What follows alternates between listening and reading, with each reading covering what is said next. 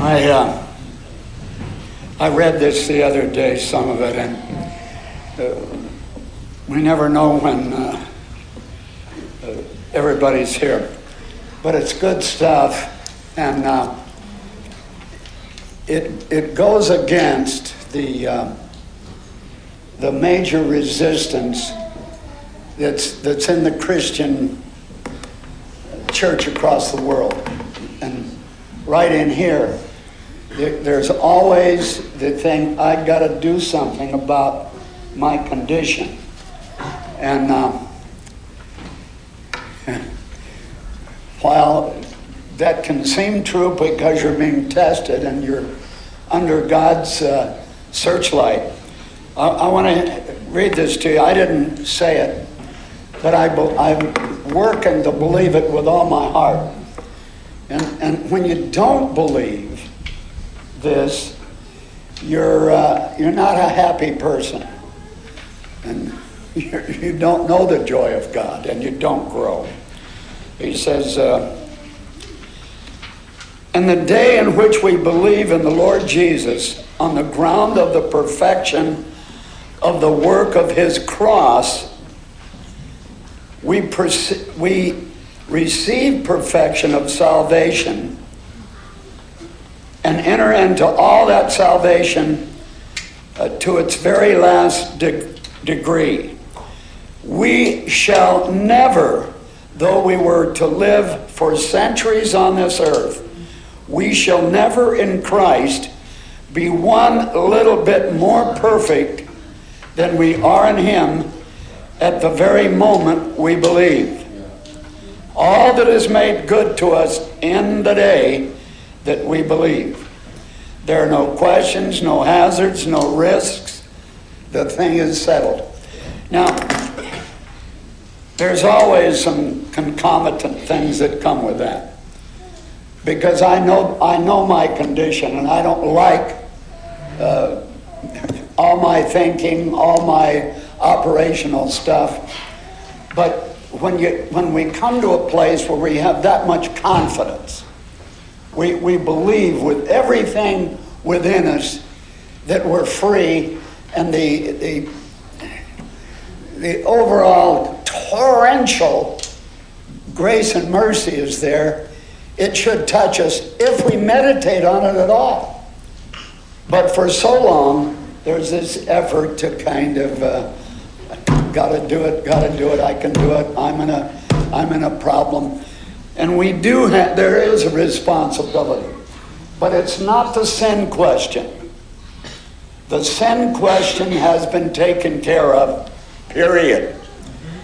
The evidence is in. There's no death for you ahead. You've heard me say that. Jesus tasted death for everybody. And we should be thrilled about that. And we just kind of, one of the things, please, you can treat me, like you want. But when visitors or others come in and they say something that's outstanding, it wouldn't hurt you to say amen or to encourage them, because you look like maybe you need to take a long nap somewhere. But the issue is that God's goodness is not going to change. And you stay in the condition that you've been in, and I do, if I don't trust that and offer myself. And here's the take home. I don't know who's preaching tonight. David's due.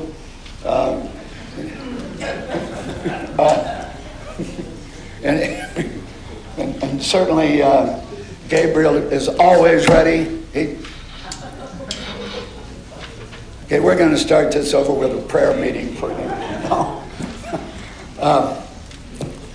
It's about relationship.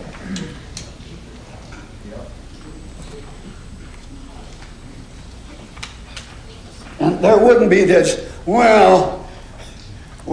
there's just not a lot of love here. It wouldn't be there if we were understanding the degree and the greatness of God's love for us. I've taken 5 minutes over this. I'm not going to. This must be the effort. Relationship. because it's God's major intention that you know Him. You know, that you know Him, and that you have, that you're solid in that knowing. It says, you know, this is not my stuff, so I hope you like it, but the tremendously important thing is for us to have that settled in our own hearts. We are saved, we are forgiven, we are delivered from condemnation. In Christ we are perfect. He is our perfection. And that perfection of His is ours through our trust, through our relationship with Him. And I've been negligent there. And I imagine that some of you here and there have too. You want to be the little engine that could. It's impossible. It's just impossible to pull this off yourself. The response on our part is the deal. He's already handed us everything we need. And God help us. But I want to finish with this. The people who have not grasped these things are disturbed people. We know that, and particularly if they've been saved, particularly if they've been born from above. They have not the fullness of joy. They're always afraid, anxious, worrying about their salvation, doubting. And the enemy plays many tricks with people who have not settled that once and for all. Dear God, bow your heads. Take a minute.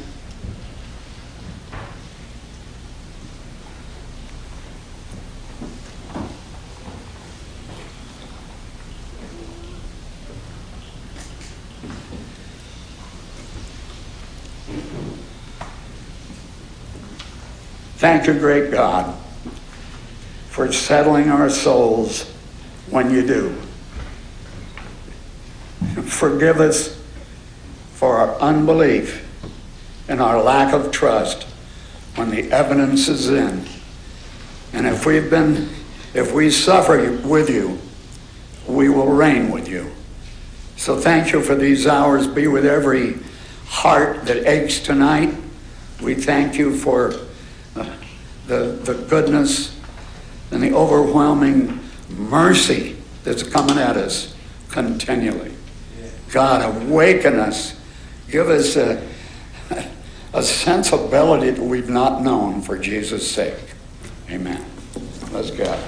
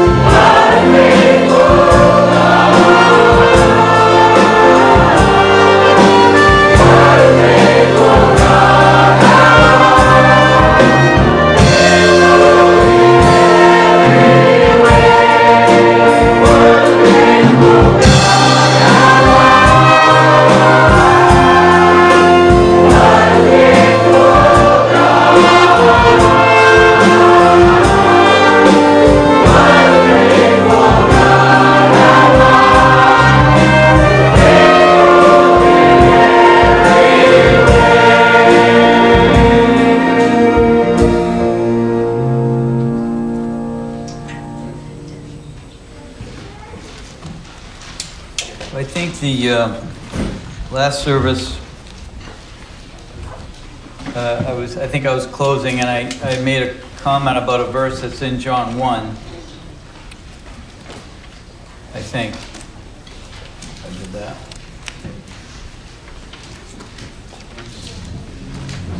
.12, I think. I didn't write it down, but as many. Mm-hmm. Yeah, okay, but and if you ever listen to Dan Ricciardelli, he quotes this a lot. But in verse 12 of John 1, the Gospel of John, but as many as received him, to them gave he power. That's authority. There's two words in the Bible, well, maybe more than two, but in the New Testament there's two words for power. One is the authority or the right or the privilege, the jurisdiction, and the other one is the actual doing. But this one is the jurisdiction to become the sons of God, even to them that believe on his name, which were born not of blood, nor of the will of the flesh, nor of the will of man, but of God. And when it says to become, and John Cheever has pointed this out in other places, it means really to come into being. And I think that is what is the tension of this relationship. Isn't the principles that we believe in or the things that we've agreed to, I don't believe the tension is necessarily over those things as much as the tension comes in the actual coming into being. And there's some tremendous Bible verses that are encouraging that you can read, that God makes all things new. You have put on the new man. I have a stack of notes. I was maybe going to discourage you and tell you I had all these notes tonight because they discourage me. And I think I must have told you about the man that had 8 pages before one of the conventions. He said, I have 8 pages and that's going to take me 3 hours. And all that happened since then is God added 6 more pages to it. And I didn't even hear him speak. I just was discouraged immediately when he said that. But it says, he's put a new song in my mouth. That's what David says in the Psalms. He put a new song. Revelation 14 says they sung as it were a new song. Does anybody fight the same old songs? I'm not talking about the Beatles or if you're really Led Zeppelin or something evil. I'm talking about a song that comes to those that are redeemed from the earth, that no one can learn that song. God had to put it in their mouth. God says, I'm declaring new things. He said, behold, I will do a new thing. Anyway, you can do your own Bible study. And just to plug, we're not having service on Saturday. So if you want to do a little devotional by yourself, we're not canceling that. You put on the new man. He made it himself of the two, one new man. Romans 6:4 says, walk in newness of life.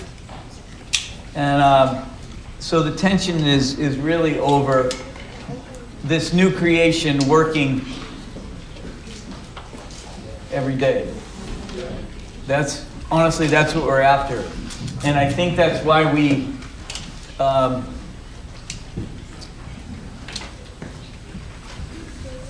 we're in trouble that we are. Because there's something going on of a great deliverance service for every single one of us, and that is that you are being extricated from dependence on the strength of your own human soul and my human soul and my human capacity to do or be. And there's a great scripture that I remember from years and years ago. We were in Claremont before I even came up here. And I was in a particular war, and I was fainting. And it's Proverbs 24:10. But it says, if you faint in the day of adversity, your strength is small. Okay, so on the outside chance that you faint in the day of adversity, your strength is small. And the truth is, you got to read the Bible in the way that it is intended by the Spirit of God. And that is, the truth is, you will faint in every single day of adversity when you are relying on your own human strength. That's what the message is there in that verse. And you and I must find out that our strength is small. And that means God must bring us into something where our strength is unable to cope or bring about or come into being. And I will say the most depressing things that we have, and I was listening to what Brother Bill just read, because some days I'm disturbed. And I wanted to say, yeah, I believe that. I'm never disturbed. But I had to be honest. I wanted to say, actually, all of us are disturbed sometimes. Okay, just once in a while for Bill, because he is really advanced. Just once in a while. But God wants to make this real, but there is a struggle going on and this tension going on in our souls to not lean on, live by, rely on. And several people have said it recently. I think Jeff said it, and I appreciated Jeff's devotion the other day. It was just so honest, and it was just perfect. Came right from his heart. And he said, you must be connected to the right source. And I think that really is the issue, because, the Bible also says you always triumph in Christ. What do you mean by that? What does that mean? I always triumph in Christ. I have a series of non-triumphant days. And I just know one thing, that God is wanting to bring you forth and me forth in reality, that this new creation, this new life would actually come into being in our lives. I hope we're not...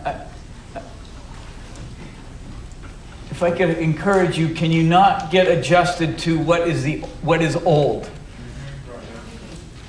Repetitive oldness is the most damning and depressing thing that happens in us, the most disturbing thing.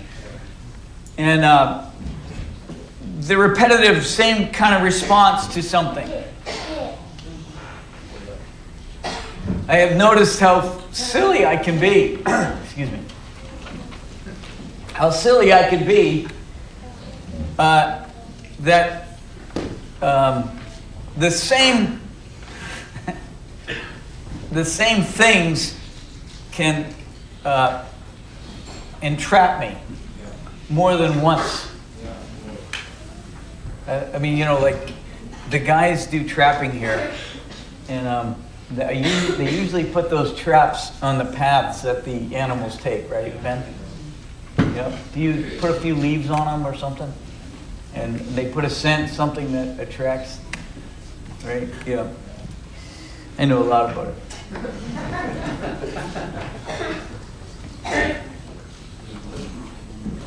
Yeah, right.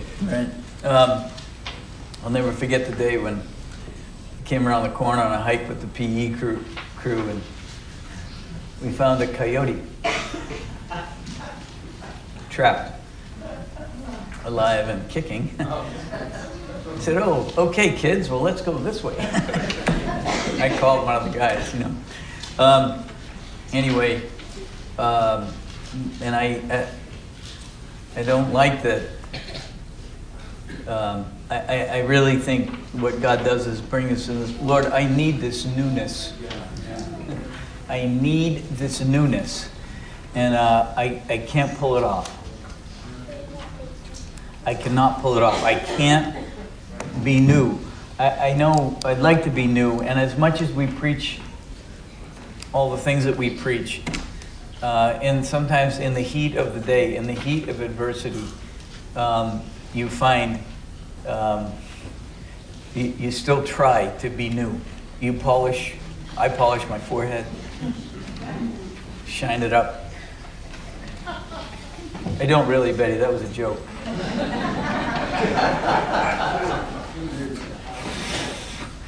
It's just teasing. And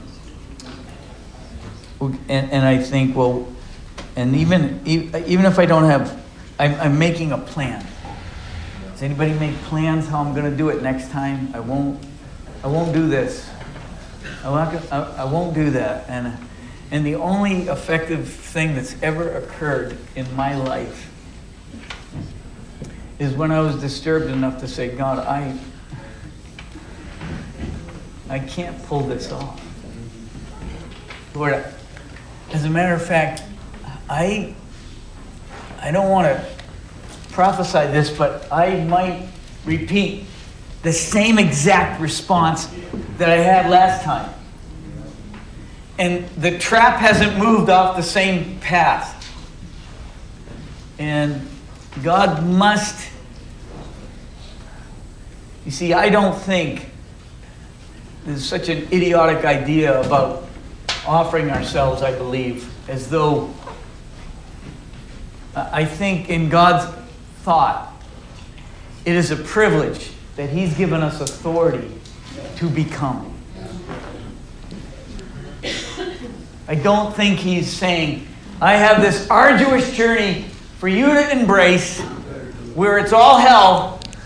I think He's saying, my God, I've given you the greatest escape that mankind has ever bumped into to get out of your humanity and come into newness of life. I think that's how God sees it. And before it's over, that is exactly how you and I are going to see it. Thank you, Lord, for the privilege. Thank you, Lord, for the jurisdiction. Thank you, Lord, for the authority that you brought me into. We say, well, people have always had these proverbial idiot stories in Christianity about the guys on their deathbed that finally surrender.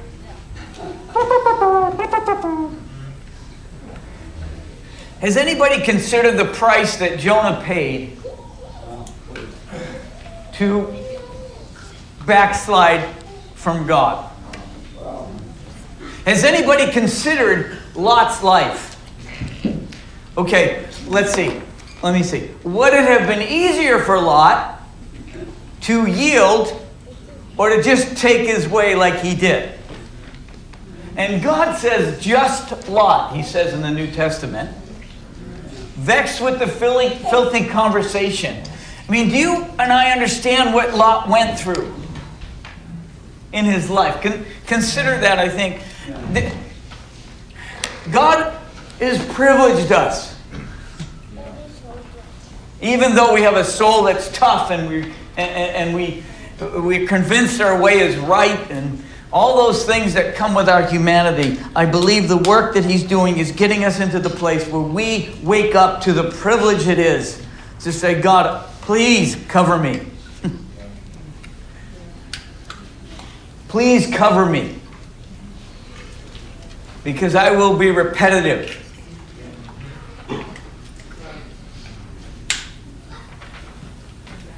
In my in my behavior. And I know God must make it so that you and I have got to walk through enough things, and every single one of us has this course that we must walk. This is actually putting your foot down in certain places that are totally uncomfortable for us because they're new. And the great promises in Joshua 1, he says, every place the sole of your foot shall tread, I've given it to you. Do you know why you've got to walk through the difficulties in your life? Is because he wants you to come into the awareness that he is able to cause you to take a step in something that is totally foreign to the natural man. And he is able to perform that through you. And the greatest days and experiences that you and I have ever had is when you experience the strength of Christ, that man that humbles himself under the hand of the Father, and you see the Father come through by his Spirit to conduct you to not respond in a way that historically you have a pattern. Those are the great days. Yeah, they are. But those are not, you're not called to have single days that we point back to. I don't like pointing back to all the great things that happened, and I don't like pointing back to all the bad things that happened. I don't like pointing back to any of those things, because what God is doing is he wants me to put my foot down where he's taking me. I have a specific pathway, and everybody in this room has a specific pathway, and that's why it's so dumb to compare our pathways. Because I have a different nervous system than a lot of you. And my nervous system is very right. I can't believe the genius of God to have me live with other Christians. What a trick. I was tricked into it in some anointed moment. Because he wanted me to see that your way, your thought patterns, your reactions, though you consider them so highly, though you worship at the altar of those things, they aren't right. And others don't think this way. That's been quite a shocking experience over the last 36 or 40 years, whatever it's been, for me to sit in a meeting and listen to what actual words that come out of somebody's mouth that are so contrary to the way I think. And the initial response is, well, they just need to come around to the way I see it. And guess what? A lot of you have not come around. Because God is interested in me. Every place I put the sole of my foot that is new. It's not my humanity. It's new. It's a new creation. It's a newness of life. So that what comes out of my mouth, but even if it doesn't come out of your mouth, how about the thoughts that you think? How about, the Bible says something really incredible. The living word, it says, divides between the thoughts and the intents of the heart. I mean, it's worse than you think. I appreciate saying nice things, but honestly, it goes deeper. And for every single one of us, we're on this journey, this walk, where God wants you to put the sole of your foot down so it's yours. You understand? It's yours. You know where possession came? It didn't come in the promise, though in God's heart it was done. It didn't come in the revelations that we've said amen to. It comes in the walk where I put my foot down so that I can continue to grow and trust that God actually will perform what he promised through me.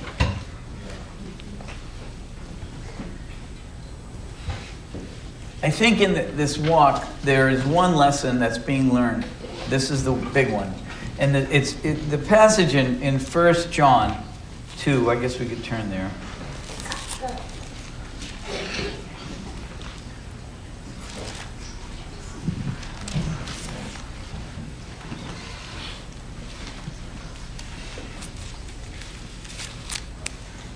Because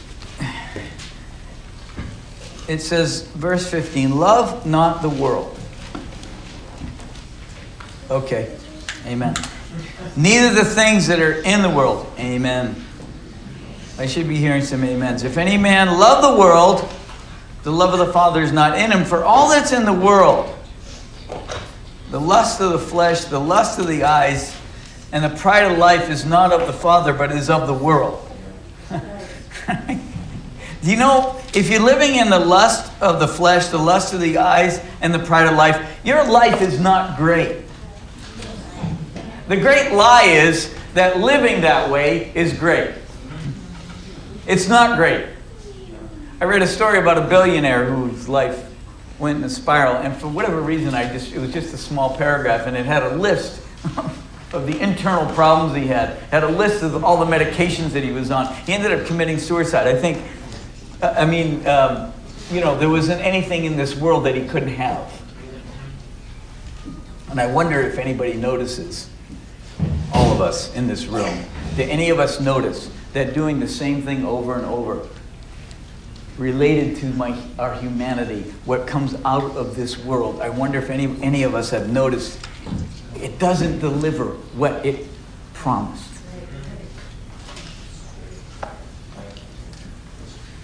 And I'm not saying it's a matter of discipline.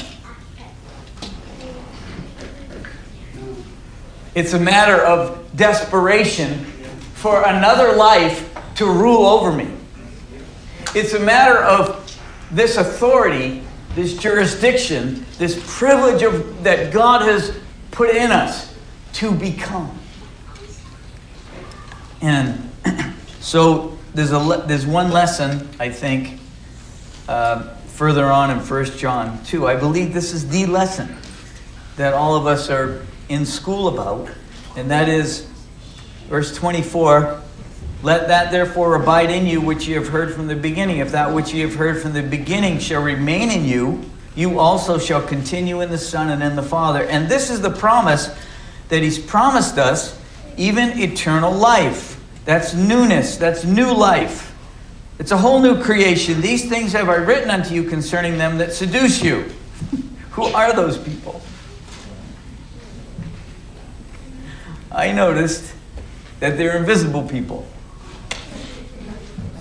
I think sometimes we've been so silly about hearing God because we think it's hearing voices. Yeah. And I just have to tell you, there's a lot of voices to hear. People hear voices all the time. Some more than others, as we read in the news. And there are things going on to seduce you. That's what this world is about. Seducing us. Seducing us into something that robs us of the very privilege of God. It robs us. It doesn't work. That's the difference, right? That's the problem. It doesn't work. I heard somebody give someone counsel. I thought it was brilliant. This person was having a difficult time with doctrine, and so this other person was counseling. He says, look, don't be divided over your doctrine. He said, I'll tell you what, you hold on to what you believe. Hold on to it. He said, and if it turns out as time goes on that the rest of us are all wrong, you teach us. And he said, but if it turns out that's not really the way you see it, just repent, but don't divide. I thought that was brilliant. But there are things to seduce you. I mean all kinds of stuff. Work is seductive. Now, to a lazy person, it's not. I'm just saying, we have an industrious bunch of people here. We do. We are industrious. When I came home, I was tired. And not from my trip. I was tired being here. Because it was a whirlwind of activity. Yeah. I mean, a whirlwind of activity.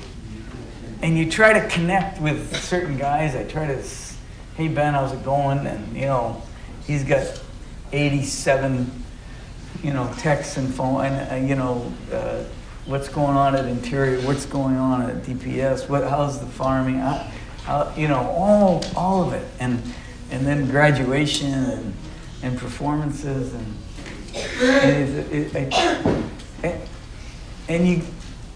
I'm thankful for all the servants in the house. I'm thankful for all the serving. But those things can be seductive too.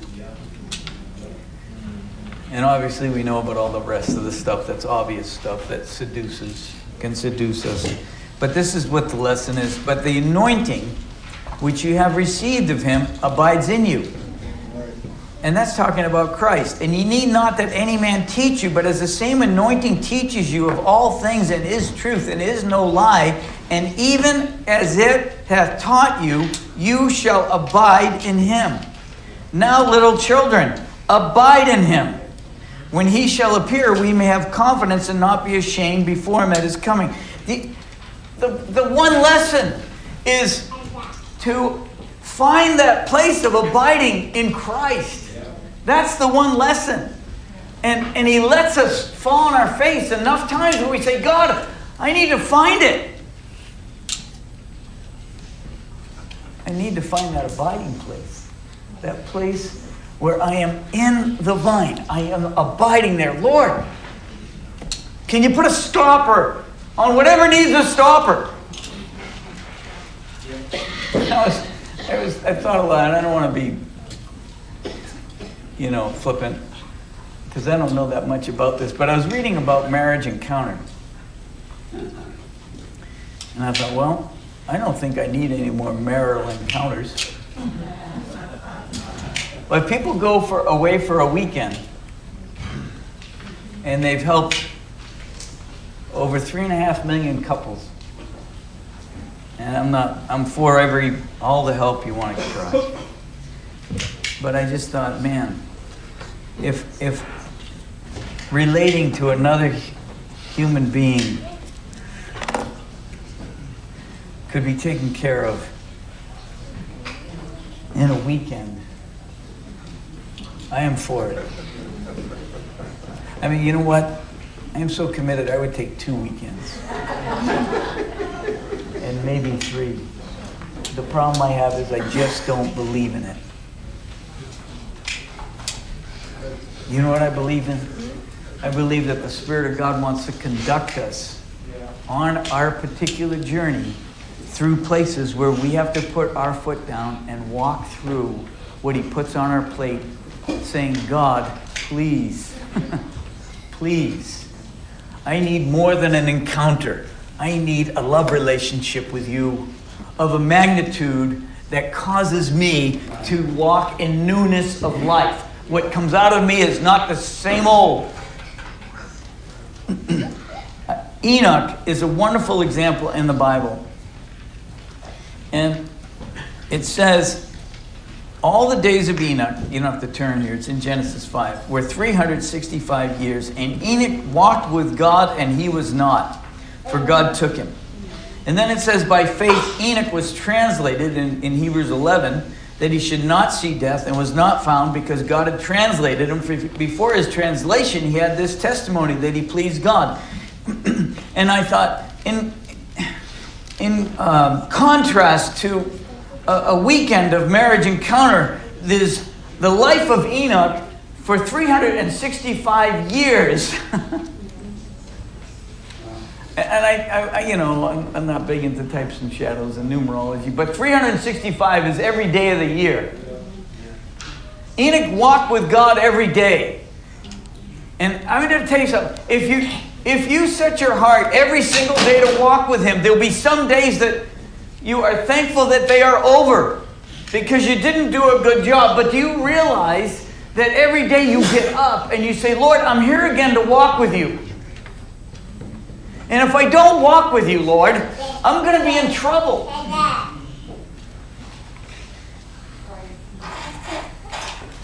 And the testimony is he walked by faith. He walked with God. And let me just say, that must be primary above everything else that happens here. It must be primary. It must, when you're looking at contracts, it must be primary. When you're on childcare, it must be primary. When you're making dinner, it must be primary. Every place where we put our hands, it must be primary. Am I walking with you, Lord? Am I putting my foot down on some new turf that you want me to experience?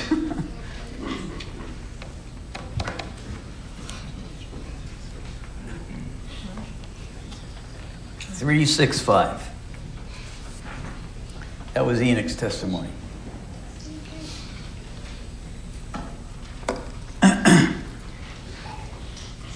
So, I guess there's a scripture I want to read in Hosea.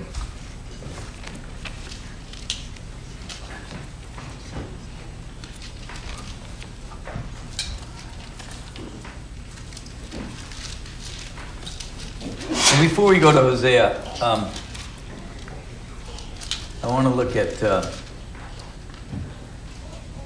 the trouble with the devil. I mean, he had problems. Do you realize? I don't think you should pray for him, but he had problems. And this was his problem. In Isaiah 14.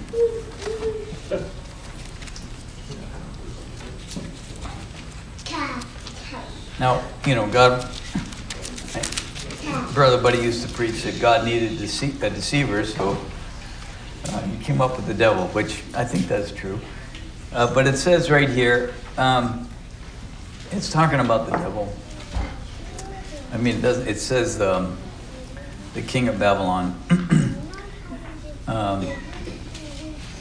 But it's and then it switches. Verse 13, it says, or 12, how art thou fallen from heaven, O Lucifer, the son of the morning? How art thou cut down to the ground, which did weaken the nations?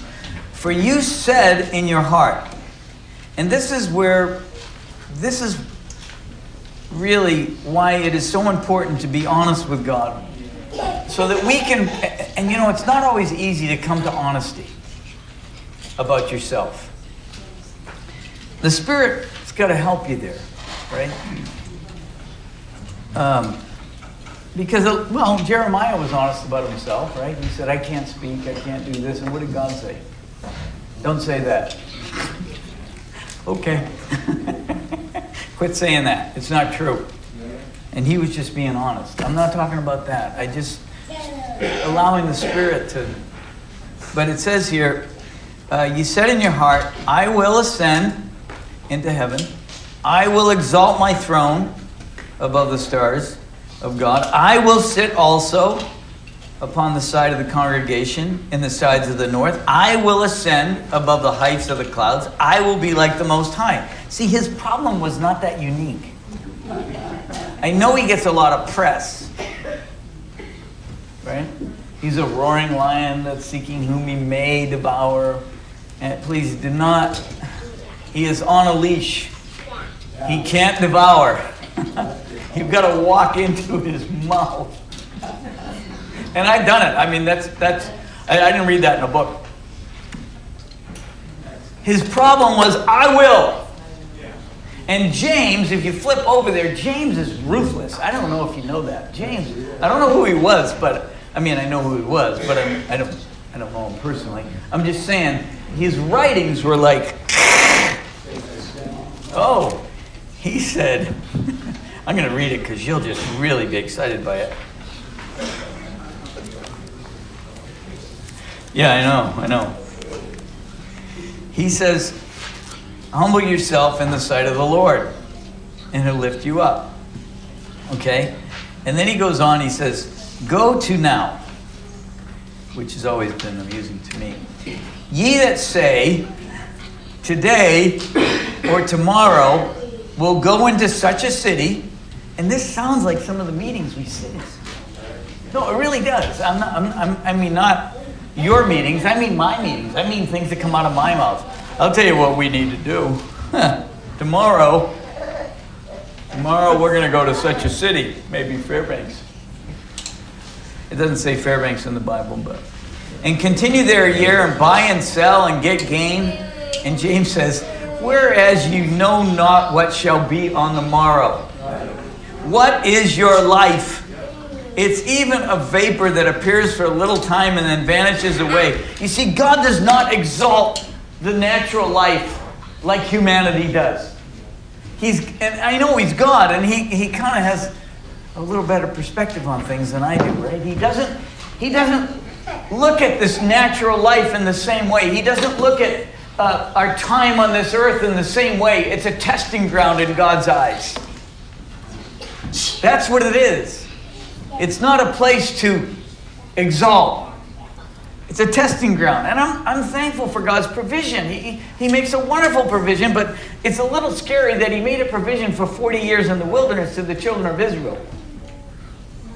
And afterwards they were destroyed out there because they never actually came into the genuine purpose of God, right? So, anyway, but James, he says, verse 15, for that ye ought to say, if the Lord will, we shall live and do this or do that. God help that. I mean, you can come up with your own words by the Spirit, but that needs to be somewhere here, where that's what comes out of us. Hey, if the Lord will, we will do. Because we're a room full of doers. But if the Lord will, we will do this or that. God help us. Because Satan's trouble was just that. I will. Okay, I was going Hosea, right? Hosea 14.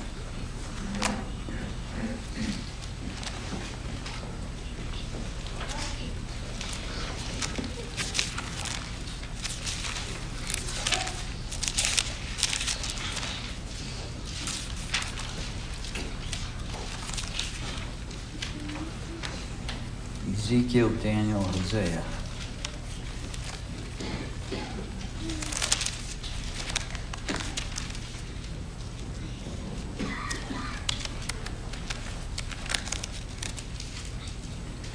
And I think I said this the other day that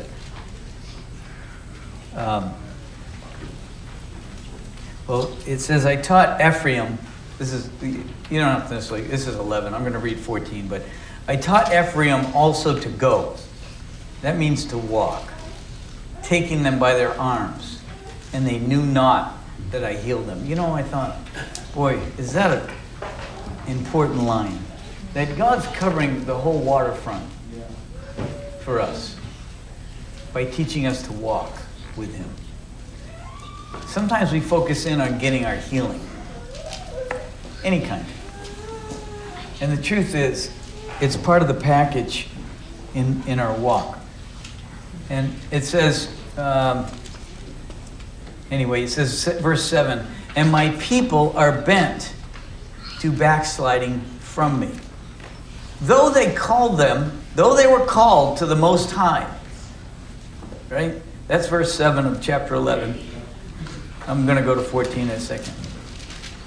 You see, you and I have been called to Him. I thought, I wrote this down because I was struck with it, that all the impasses that I find in my humanity are designed for us to find a deeper root and a greater enlargement of the influence of the Spirit over us. That's what the impasses are for. For us to find new ground to stand on, deeper roots to grow with. All the impasses that come our way, they're for that reason. Because you and I have been called of God to come close to Him. And it says,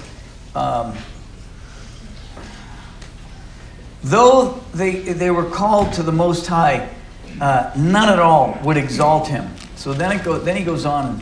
So this is what I think I want to close with this in Hosea 14. And that is, O Israel, return unto the Lord your God. For you've fallen by your iniquity. Take with you words, and turn to the Lord. Say unto Him, take away all iniquity, and receive us graciously, so we'll render the calves of our lips. Anyway, I'm not going to read anymore. But when it says take with you words, that I looked up the word words because I said, okay, words are cheap, but it's not just words. It is words. It's speeches. It's words. You can look it up yourself in the Strongs. It's matters. It's causes. It's business. It's cares. It's communications. It's concerns. It's counsels. It's deeds. It's actions. It's hurts. It's judgments. It's reasons. It's requests. It's thoughts. It's environments. It's all your works. Get it all there. Lord, I'm coming back to you, and this is what's going on. This is what's going on, Lord. And you have made a provision of authority for me to abide under in order to have a new life come into being. And there seems to be some impasses that are coming for it to come into being. God, can I talk to you about this? Can I tell you about this? And I can't fix it. And I'd like to fix it. And it's been worse than not fixing. I've contributed to the difficulty. Yeah, right. I've been a contributor. Don't you hate you repeat the lines of the serpent? Whew. Sometimes, whoosh, slides right up. I got to tell you, I need more of the influence of God on a daily basis.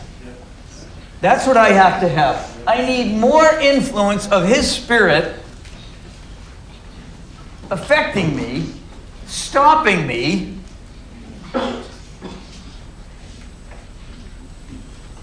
showing me, son, I got a course for you to walk. And it's called newness of life. And I know He uses oldness of life to provoke us. And I know that I've gone down more times than I want to count in certain places. But God help us to get up and say, Lord, I'm bringing to you what's going on. It says, trust in the Lord at all times and pour out your heart before Him. That is what's primary for us. That is what is primary. Lord, I need to find this abiding place because I don't just need healing. I do. I need a whole new man. I don't just need an encounter weekend. I need a whole new man. Enoch's standard was 365. That's what I need. That kind of conducting myself with the Spirit of God. So God help us. I only used like 2 of 10 pages. It takes me 10 pages to maybe get 2. So,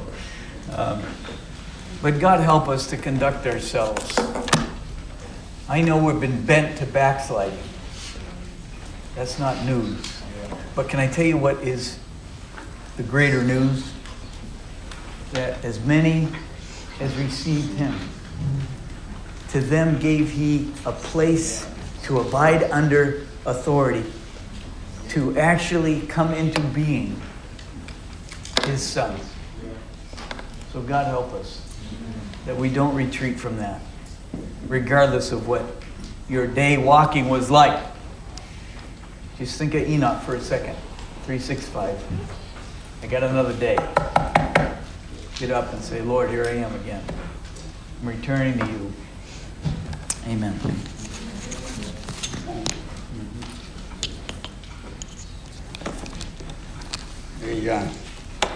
The cemented aspect of our love of the world. You can't break up the relationship unless you want to. It won't be broken up because it's like it's so infused in us. And this is our environment. This is where we are. and to look at the lust of the flesh, and we've all been there, and the lust of the eyes. I remember even a young guy went into this old place, and they had all these National Geographics. I think I spent 3 hours just looking at the pictures in National Geographics, natives, all this stuff. And then the pride of my life, the pride of your life, you won't dispense with it. You won't get rid of it. I can't get rid of it unless I say, God, I'm stuck and I need help. And I think, and David mentioned this, and what a bankruptcy for us to walk out of here tonight and say, yeah, I don't have the love of God. I'm more in love here. And I've done that. I've been convicted, even just when somebody else is scrolling. But can you say you won't be changed unless you ask God to change you?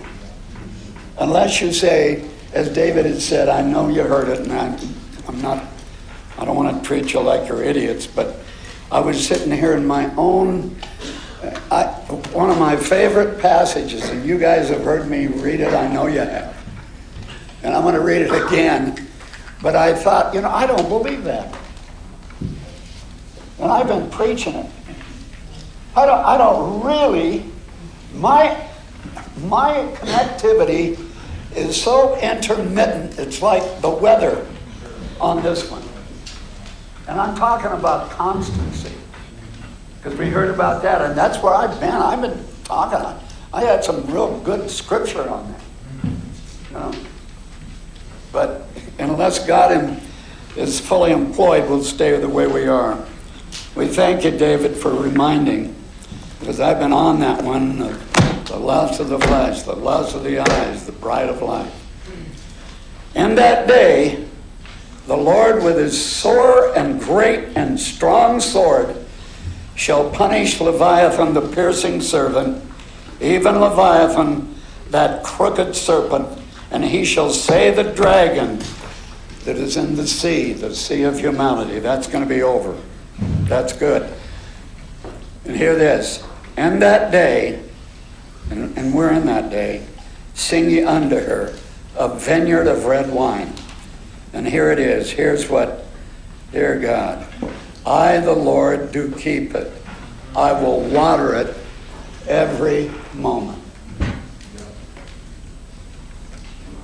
Those of you who write songs, write a song about that. Because he's taking care of your children. For the time those babies were just beginning to form in the womb, he looked after it. Helped your sons and your daughters grow. Every breath you take. At 88, I go up and I sound like an old whistler when I get to the end of the stairs. And I don't know,